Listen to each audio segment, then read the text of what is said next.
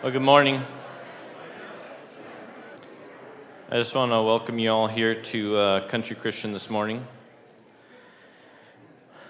As I was trying to come up with opening this week, backtrack a little bit. Earlier this year, I've started as transition more from, farming and working another job to running a business and trying to transition our property into a little more conducive to that and customers. And I had started cleaning up a couple areas. Had a couple out front, especially. There's one spot that I'd finish a project and I'd have leftover rock and it'd get dumped there, and it was starting to look a little bit not how I would like. And so I focused on trying to get it cleaned up.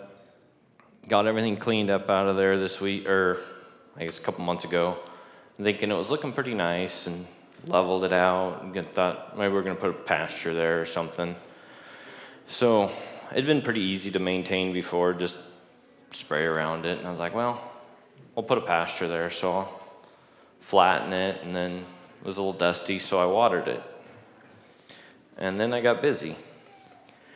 And now it doesn't look quite so nice. And as I was looking at it this week, I was reminded of a verse in Matthew. Some of you probably know which verse that is. 12:43 through 45. When an evil spirit leaves a person, it goes into the desert seeking rest, but finding none. Then it says, I will return to that person I came from. So it returns and finds its former home empty, swept clean, and in order. Then the spirit finds 7 other spirits more evil than itself, and they all enter the person and live there. And so that person is worse off than before. And I was just reminded of that because I was looking at it, walked out there, there's tackweeds that are about that high, and pigweed, and a whole bunch of others, and before it was just some rock. And just reminded that if stuff is left to its own devices, evil, bad things creep in if we aren't intentional and follow through with what we're supposed to do. Just the realization of that applies in our lives. When we have bad habits, what we do with our time, if there's something we don't like, if we just take it out, chances are we're going to be right back there, and usually in worse. And like I said, especially in the time category, what we do with our time, that just being intentional, being purposeful, making sure if we aren't focused on good, doing good, following God with our time, with our resources, that things just don't always go how they're supposed to. I wanted to read Psalms 34, 12 through 14. Does anyone want to live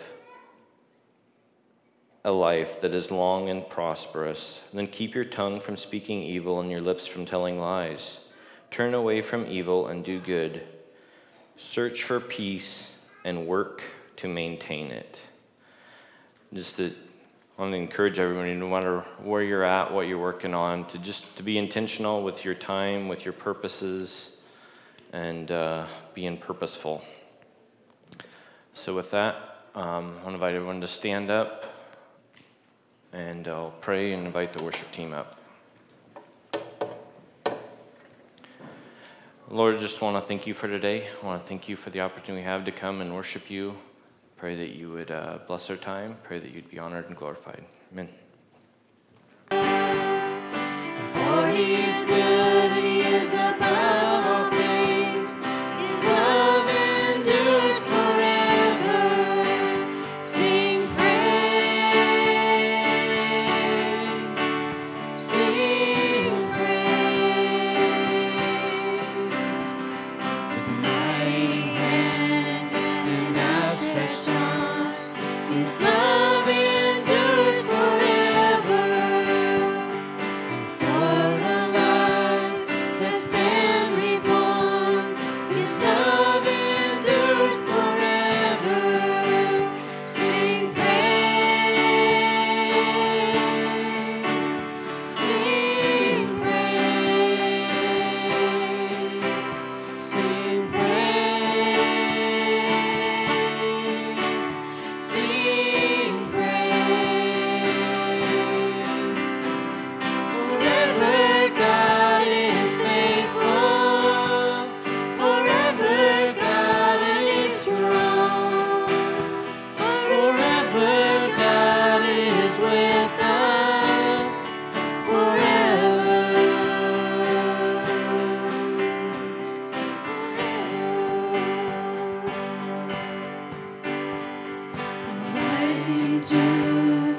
setting sun. His love endures forever, and by the grace of God we will carry on. His love endures forever. Sing praise, sing praise, sing praise.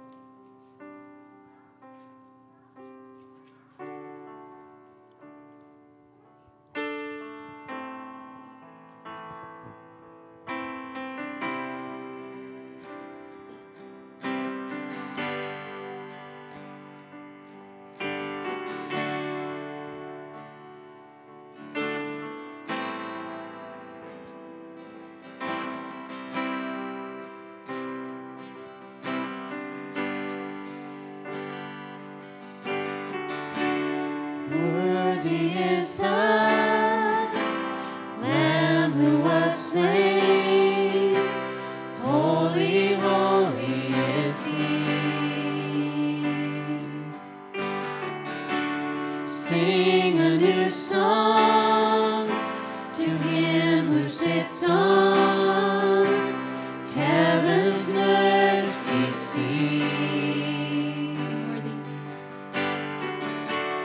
Worthy is the Lamb who was slain. Holy, holy is he. Sing a new song to him who sits on heaven's mercy seat. Holy, holy, holy is the Lord God Almighty, who was and is to come. With all creation I sing praise to the King of Kings. You are my everything, and I will adore you.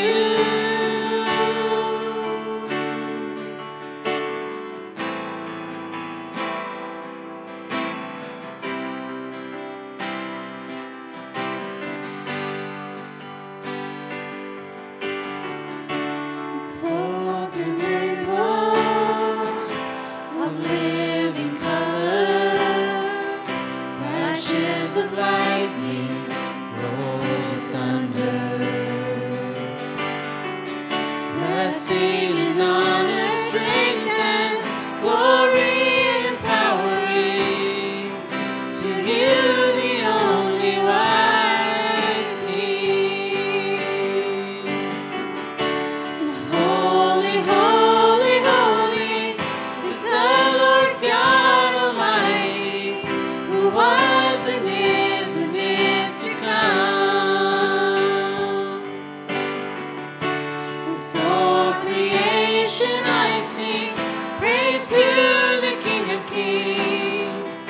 You are my everything, and I will adore you.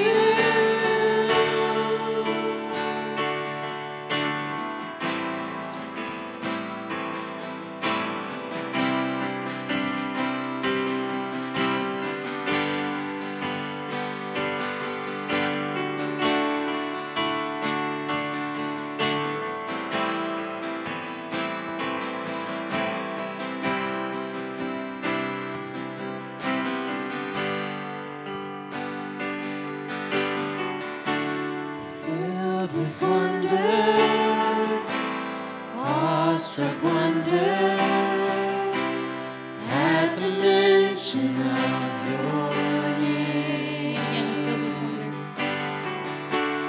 Filled with wonder, awestruck wonder, at the mention of your name. Jesus, your name is power, breath and living water, such a marvelous mystery. And holy, holy, holy is the Lord God Almighty, who was and is to come. With all creation I sing praise to the King of Kings. You are my everything, and I will adore you. Holy, holy, holy is the Lord God Almighty, who was and is to come. With all creation I sing praise to the King of Kings. You are my everything, and I will adore you.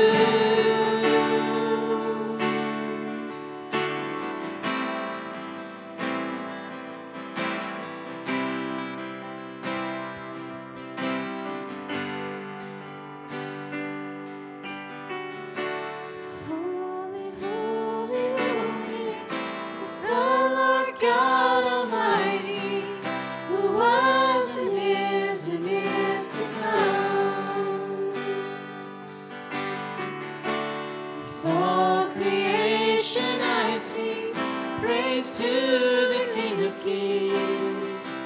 You are my everything, and I will adore you.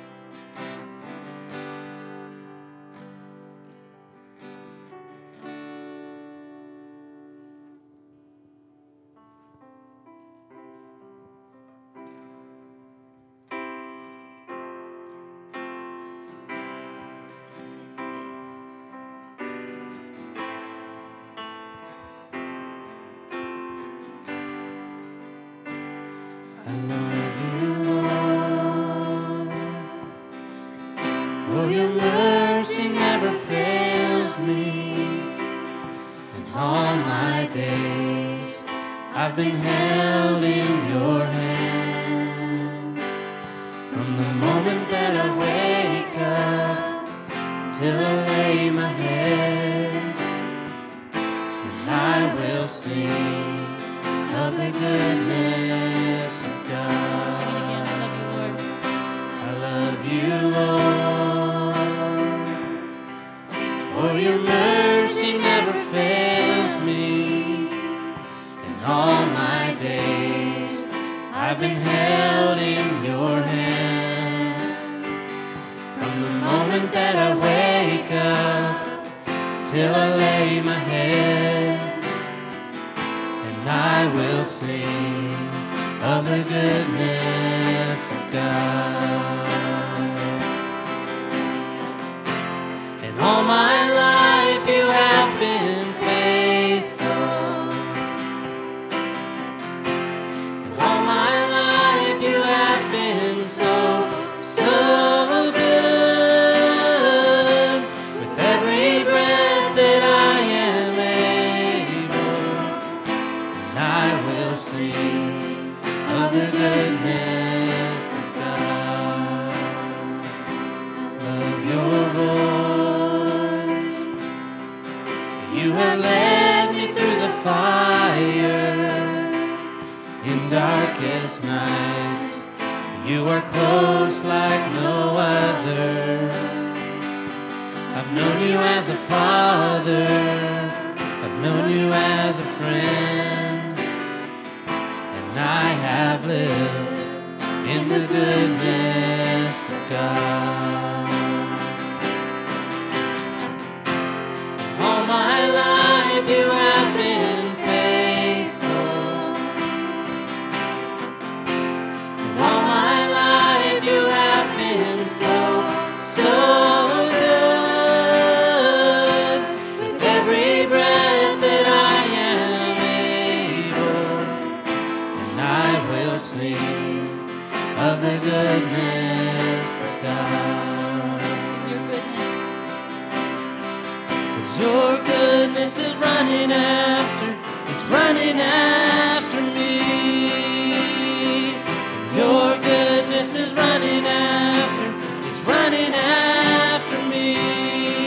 With my life laid down and surrendered now, I give you everything. Your goodness is running after, it's running after me. Your goodness is running after, it's running after me. Your goodness is running after, it's running after me. With my life laid down and surrendered now, I give you everything. Your goodness is running after, it's running after me. All my life you have been faithful. All my life you have been so, so good. With every breath that I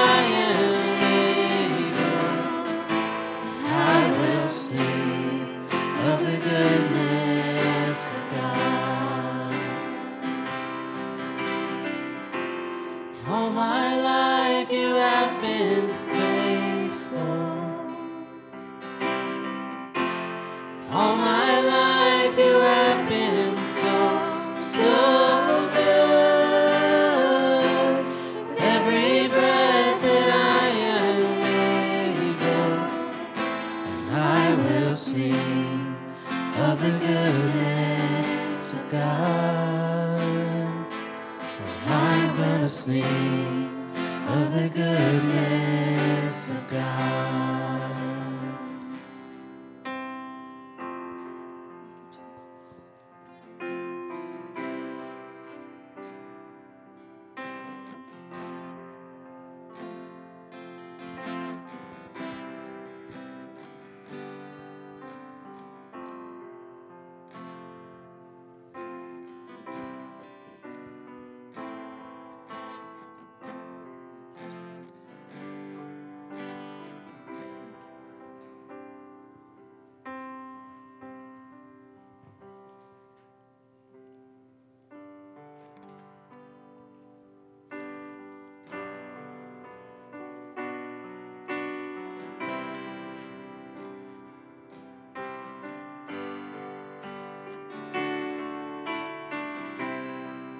Let's sing Jesus.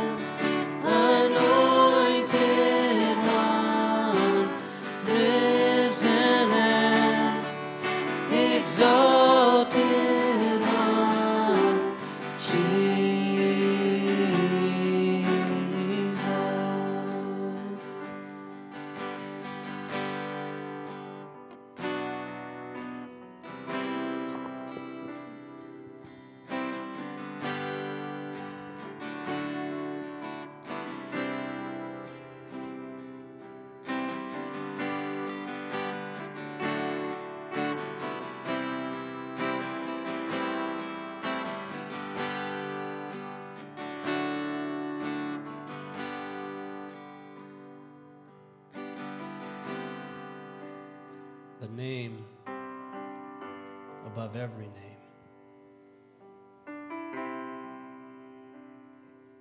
The name that had the power to separate seas so his children could walk through.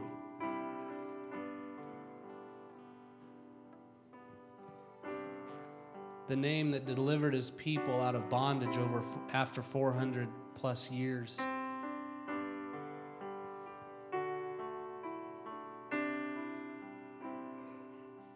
It's the same name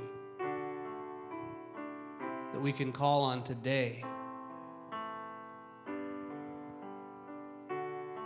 in our time of need, in our time of want, in our time of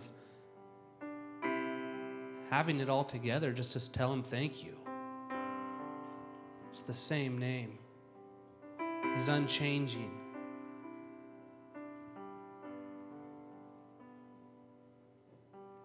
God, thank you. You're the same today,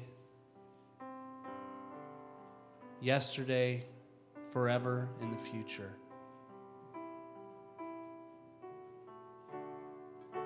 You're reliable.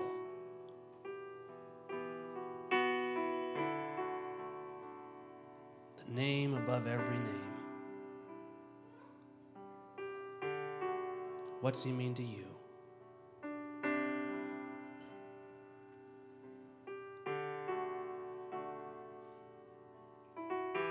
God, thank you for being here today, for accepting our small portion of praise. God, thank you for who you are. God, I pray that you would bless the rest of this service, that your name would be lifted high, that you would be glorified in our lives, and that we could show your name to those around us. And I say show on purpose, that it's not just words, but it would be through deeds, that they would see you in us. They would see the name of Jesus in our life, in how we act, how we interact. The name of Jesus. He's above every name.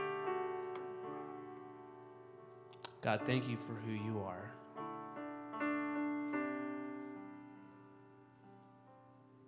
And all God's people said, amen. Good morning. It's good to be here again this morning. The seat vibrators this morning are not so that you can fall asleep.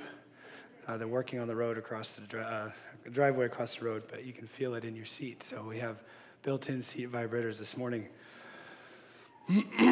But to start, we're going to read Genesis chapter 2. I'm going to have you stand up while we read Genesis chapter 2, verses 15 through 25.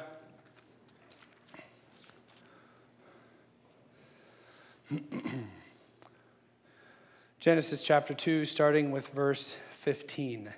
Then the Lord God took the man and put him in the Garden of Eden to tend and keep it.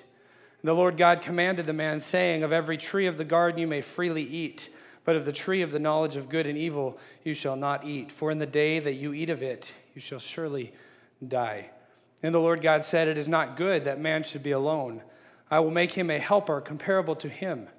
Out of the ground the Lord God formed every beast of the field and every bird of the air, and brought them to Adam to see what he would call them. And whatever Adam called each living creature, that was its name. So Adam gave names to all cattle, to the birds of the air, and to every beast of the field. Before Adam there was not found a helper comparable to him. And the Lord God caused a deep sleep to fall on Adam, and he slept. And he took one of his ribs and closed up the flesh in its place. Then the rib which the Lord God had taken from man he made into a woman, and he brought her to the man. And Adam said, this is now bone of my bones and flesh of my flesh. She shall be called woman, because she was taken out of man. Therefore a man shall leave his father and mother and be joined to his wife, and they shall become one flesh. And they were both naked, the man and his wife, and were not ashamed. You can sit down.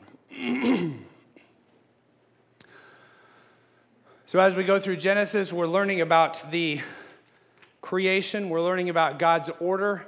We're learning about the way that God set things up. He set things up orderly for a reason. It wasn't just by accident. It wasn't just coincidence. It wasn't just because that's the way it happened. It's because God did it very specifically in the order that he wanted it to be in.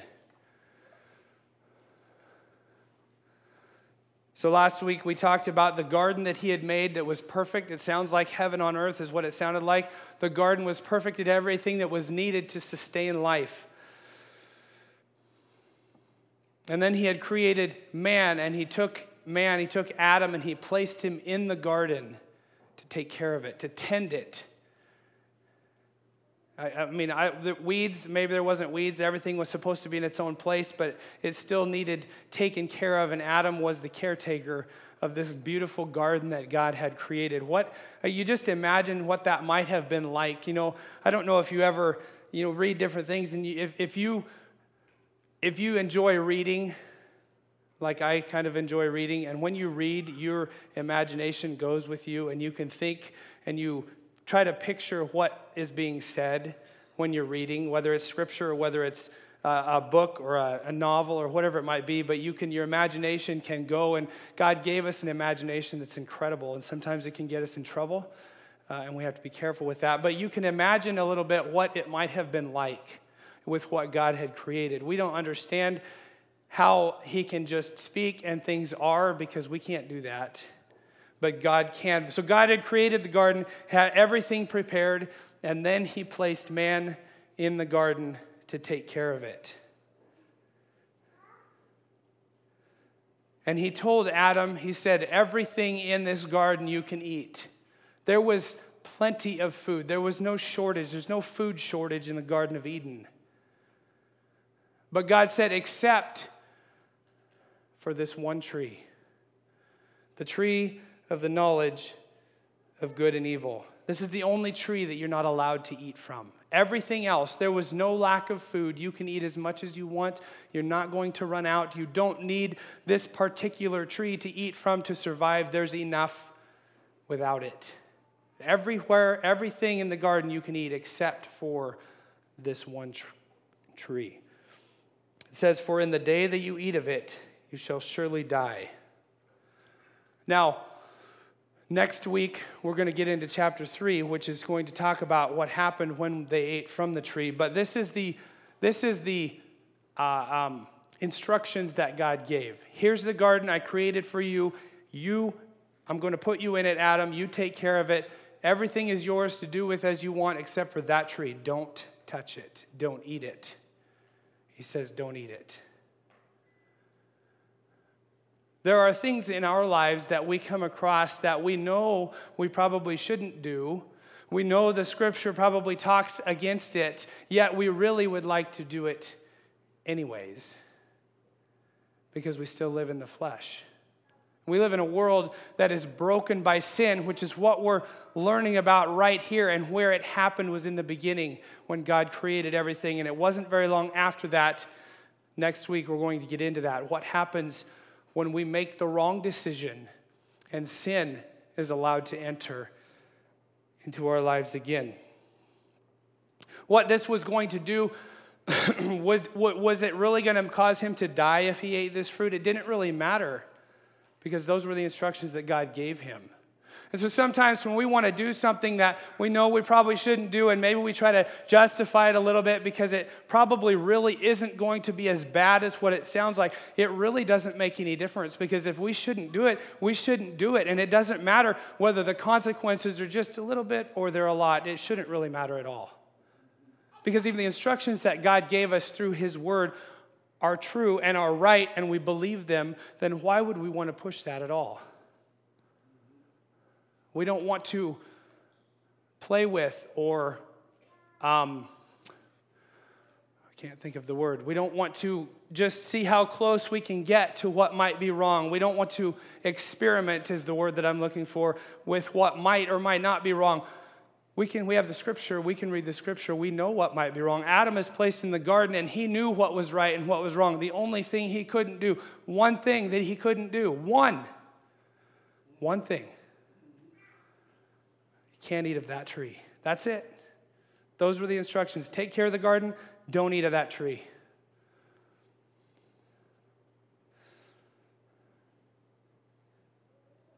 If he eats of this tree, it would shatter the harmonious relationship that existed between Adam and his environment.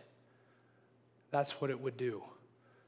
We're going to see in the next couple of weeks that that's actually exactly what it did.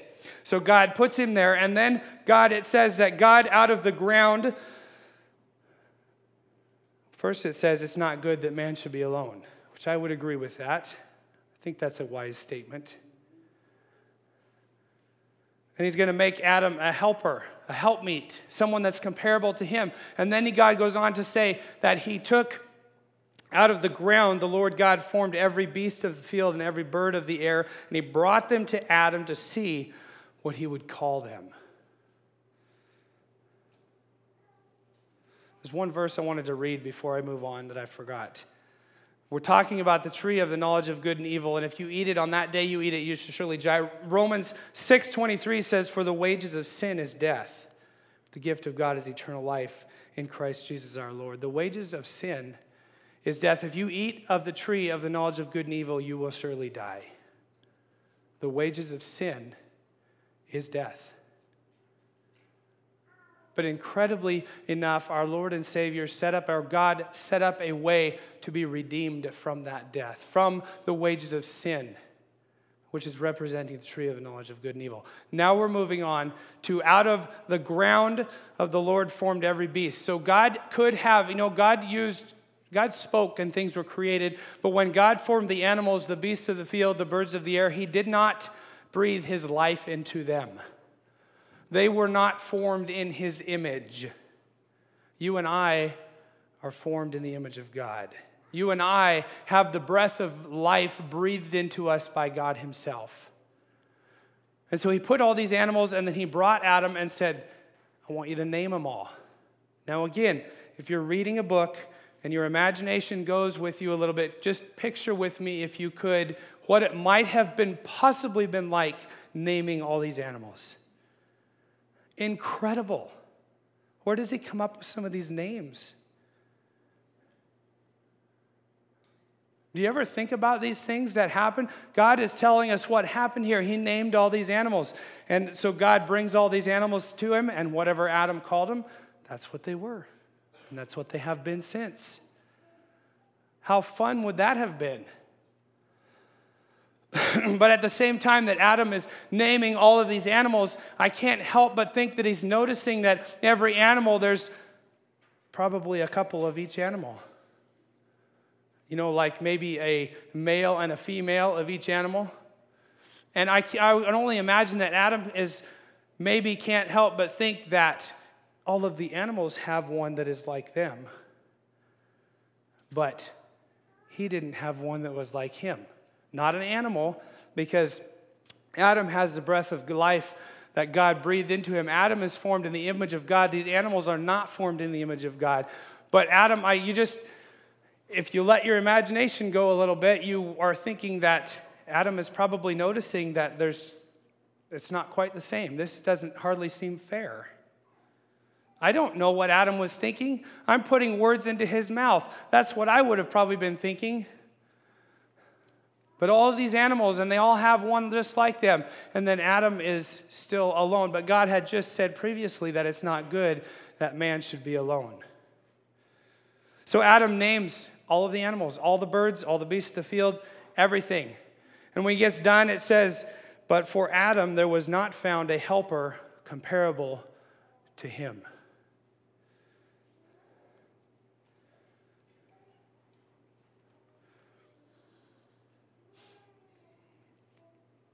So God had recognized that this wasn't good. He recognized that Adam was alone, and he was going to do something about that.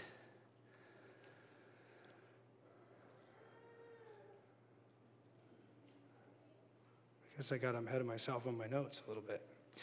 So God causes Adam to sleep. God could have just formed a woman from the dust like he did man, but he didn't. It says, and the Lord caused a deep sleep to fall on Adam, and he slept. And he took one of his ribs and closed up the flesh in its place. Then the rib which the Lord God had taken from man, he made into a woman, and he brought her to the man. Now, it's interesting just the way that God works. It really is, because there's all kinds of things that the reason behind why God would have taken a rib. You've heard if you're looking for a pickup line and meeting a young lady, you could always say, hey, excuse me, I think you have something of mine. I don't recommend it because I don't know if it would work. Shamgar, if you want to use that, you can. But why did he take a rib? Why a rib? Well, probably, I have no idea. I'm totally speculating, but probably could do without one of those if you had to, but there's other body parts that you couldn't do without. You couldn't take a head because that wouldn't really make much sense. But the thing is, he took a rib, and part of the thinking behind taking a rib is that he created woman out of man and took a rib that was right by his side because he's creating somebody comparable to Adam to walk beside him, to live life with him, to be a part, to live together, to operate together. He didn't take it higher, he didn't take it lower. It wasn't meant that woman was supposed to rule over man, and it also wasn't meant the other way around, that man was supposed to lord over women. It was made that they were going to be companions together. Ezra is about ready to step into that relationship. And it's exciting, it's great, it's wonderful. It's something that God created. And let's not start to think that it's just something that we do today. What did I write down? This is where God set up the institute of marriage. Marriage is not just a human social construct, but it is rooted in the created order. It was set up in the very beginning. We've been talking about a lot of things that are set up in the beginning. God created man in his image. Male and female created he them. And now we're talking about the institute of marriage that God is setting up, that is putting in place. He's establishing. It's not just something that we do because it's the good thing to do. It's because it's the right thing. It's the way that it was created and meant to be. So why do you think when the enemy is attacking different things, he's going after these basic, fundamental things that God created? It's no accident. It's not just random that the enemy is attacking these areas. He's doing it for a reason. It's because this is the order that God created things to be set up in, and the enemy doesn't like it. He caused Adam to fall into a deep sleep, and he took a rib from his side, and he created woman. I have one other verse that I'm going to read, and I have been debating on reading this one or not because I'm not trying to step into a whole nother issue. But it kept coming up when I'm reading through Genesis 2, the end of that chapter. It kept coming up about 2 or 3 times. It was referenced to 1 Corinthians chapter 11.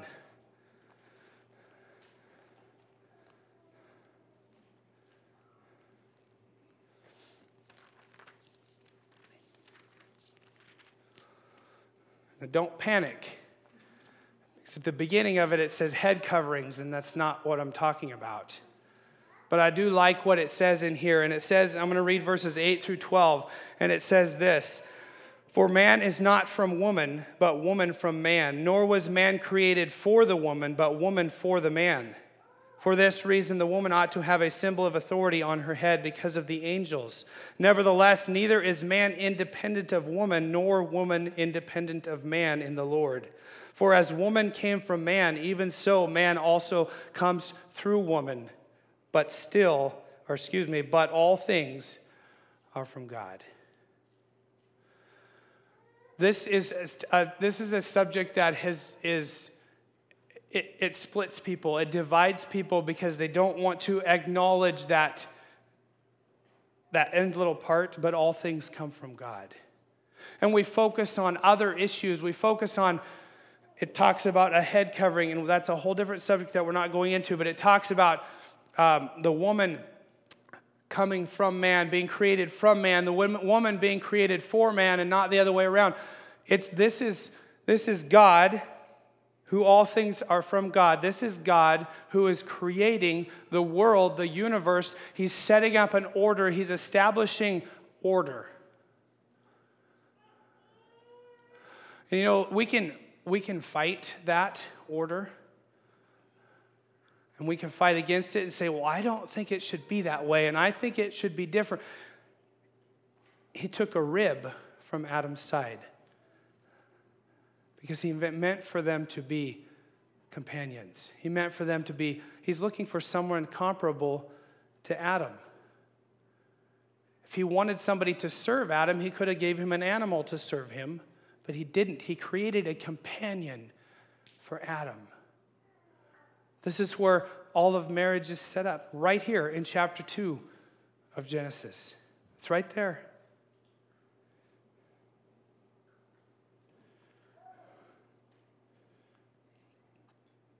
Marriage is designed as an inseparable, exclusive relationship between a man and a woman.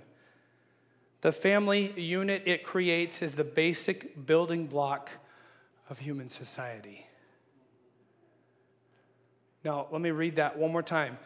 Marriage is designed by God right here in Genesis chapter 2 as an inseparable, exclusive relationship between a man and a woman. Now, if you stop right there, you can get yourself into a lot of trouble with some of the things that people believe today, just with that statement right there.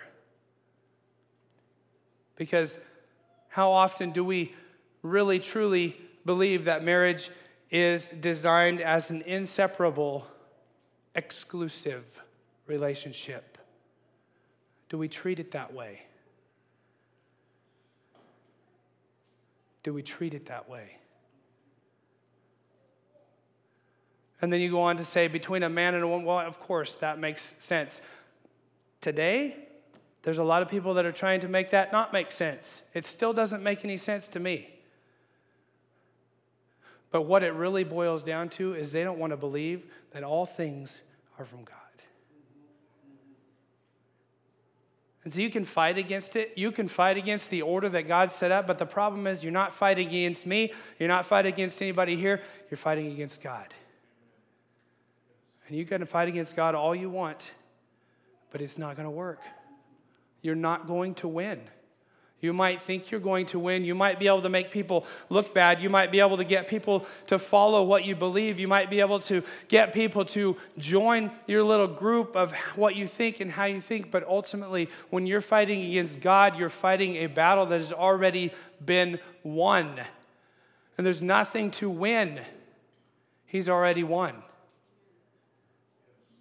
So if we're going to go down that road and we're going to try to fight against the order that God set up, you're going to have a long, difficult road ahead of you.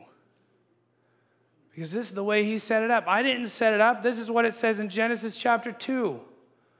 And Adam, after he sees Eve, Adam said, "This is now bone of my bones and flesh of my flesh. She shall be called woman because she was taken out of man." And this is a verse that is used at weddings quite often. Therefore, a man shall leave his father and mother and be joined to his wife, and they shall become one flesh. You're establishing, where did I write it down? There's a shift of loyalty is what's happening. We're starting a new, Caleb and Felicity are closer than Ezra. I forgot about that. Can't figure out why I would have forgot that. We're establishing a new family. We're establishing a new basic building block that God created clear back in Genesis. Why do we want to fight against that so hard?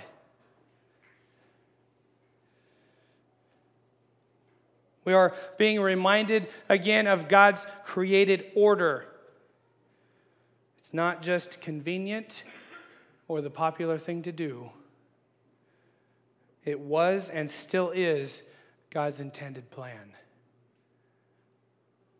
How many times do we find ourselves fighting against something that we know is right, but it might make us uncomfortable, it might take us some out and do something that we don't like or we're not comfortable doing, but yet we know it's the right thing to do? How many times do we fight these situations because we just don't want to do it? I just don't want to. But when God wants to work through us. He wants that relationship with us. That's why he's setting things up this way, because he wants this relationship with Adam and with Eve, and we're going to get into that in the next couple of weeks. The relationship that he had with them before the fall. He still wants that relationship today. It looks different because of sin, but his desire is still to have that relationship with you and I. It hasn't changed. His desire hasn't changed. What changed? The change was ours. The change was the choice that we made when God gave us the one instruction is don't eat the tree of the knowledge of good and evil. What in your life today is that tree of knowledge and good and evil that you might be facing, that you don't know what to do with? Or maybe better said, you do know exactly what to do with it, but you don't want to. What is the tree of knowledge and good and evil in your life today that you're facing? Because we all face something different. Sometimes we face similar things, and we can encourage one another. But there's three things that I have said my goal and purpose for the church here that we have said as leadership is we want people to feel loved when they come here. We want people to be encouraged when they come here. And we want people to be convicted or challenged when you come here. And if we can continue to accomplish those three things, then I feel like we're doing what God has called us to do here. And we go through some of these books and we read some of these passages, and sometimes they're controversial, and sometimes they step on people's toes, and sometimes it makes us uncomfortable. But we're just reading Scripture. You might have an opinion, and I have an opinion, and I'm standing up here, and I try not to share my opinion. I try to stay with what I believe is true and right. If you have a different opinion, come and ask me. Come and share it with me. But I want to stay away from sharing my opinion up here. Yes, I have an opinion. But the truth is based on the Word of God. It's not based on my opinion. And God set up this order, and I see this as being truth. The order that God set up, the relationship between a husband and a wife, and the man should leave their family. What does it say? Therefore, a man shall leave his father and mother and be joined to his wife, and they shall become one flesh. This is the way God set it up. This is the way God intended for it to be. It wasn't an accident or a mistake or a coincidence. This is exactly what God had in mind. You know what else the marriage relationship does? Is it represents Jesus' relationship with us, his church. The parallel there is incredible. Also, God's relationship with Israel in the Old Testament. That's what the parallel is. And today, it's us. It's us, our relationship with Christ. The church is considered the bride of Christ. The parallels are amazing. And so why do we want to go into a world and we don't keep our marriages strong and healthy? What kind of a message does that send to everybody else in the world? For what it was set up for, paralleled what God is doing for us in coming back for us someday. What kind of message are we sending out? The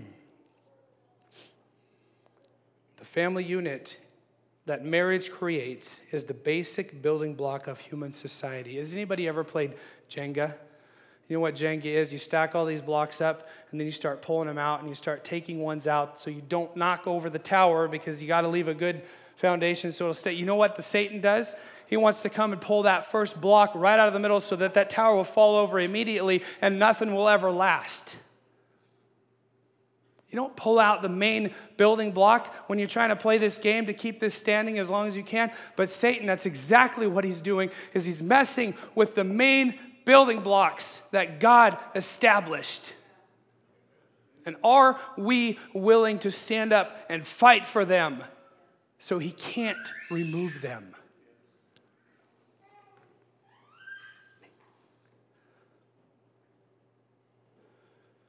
If those building blocks get removed, everything falls.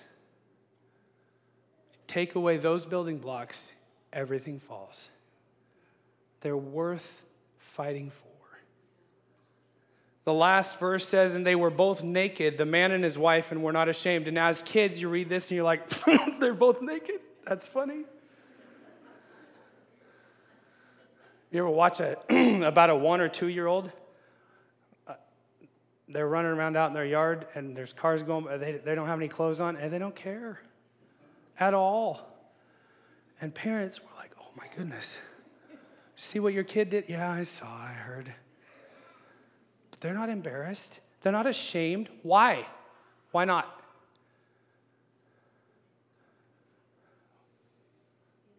Innocence. Before sin entered the world, that's exactly what it was. It was innocence. Both of them were naked and they weren't ashamed. Today, in the right context, that's okay. Oh my goodness, this is embarrassing for young people. But God set it up. He created it. Guys that are about ready to get married, marriage is great, but marriage is also work. You have to decide. You have to make a choice every day. You're going to love your spouse. But what we get to represent is incredible. You ever think about what your relationship with your spouse represents? The things I was talking about, God's relationship with us, the church, you ever think about what it represents? I've shared before, but when the couple gets married and then you turn to introduce them, you turn them and face them to the world. The whole world won't be here at weddings, don't worry. But you turn and face them, and this is the example that we're setting forward.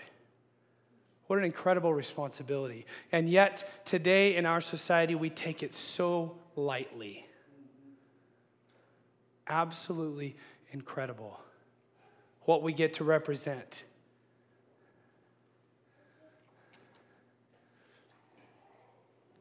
The basic building blocks that God set up are under major attack today. And the question that I want to leave you with, Jordan and Katie are going to come up and sing a song. The question that I'm going to leave you with is, are we willing to defend them? Are we willing to stand up for what's right? To stand up for what God put in order, that God set up. We don't always necessarily agree on everything here. All of us won't always. But these things that God created, are we willing to stand up for what we believe, to stand up for what is right, to try to keep those building blocks in place? Because that is what gives us life here. Father, I thank you so much for your love this morning. I just pray that as we go about our week, you give us opportunities to share your love with people. I pray that you would help us to focus on making our marriages stronger and better, so that when people see us, when people see our relationship with one another, that it points people to you. That's difficult, that can be hard, but Lord, I know that's what your heart was, and that's what your original design was, and I pray that you would help us to continue to seek after that. We love you this morning. Thank you for blessing us and for guiding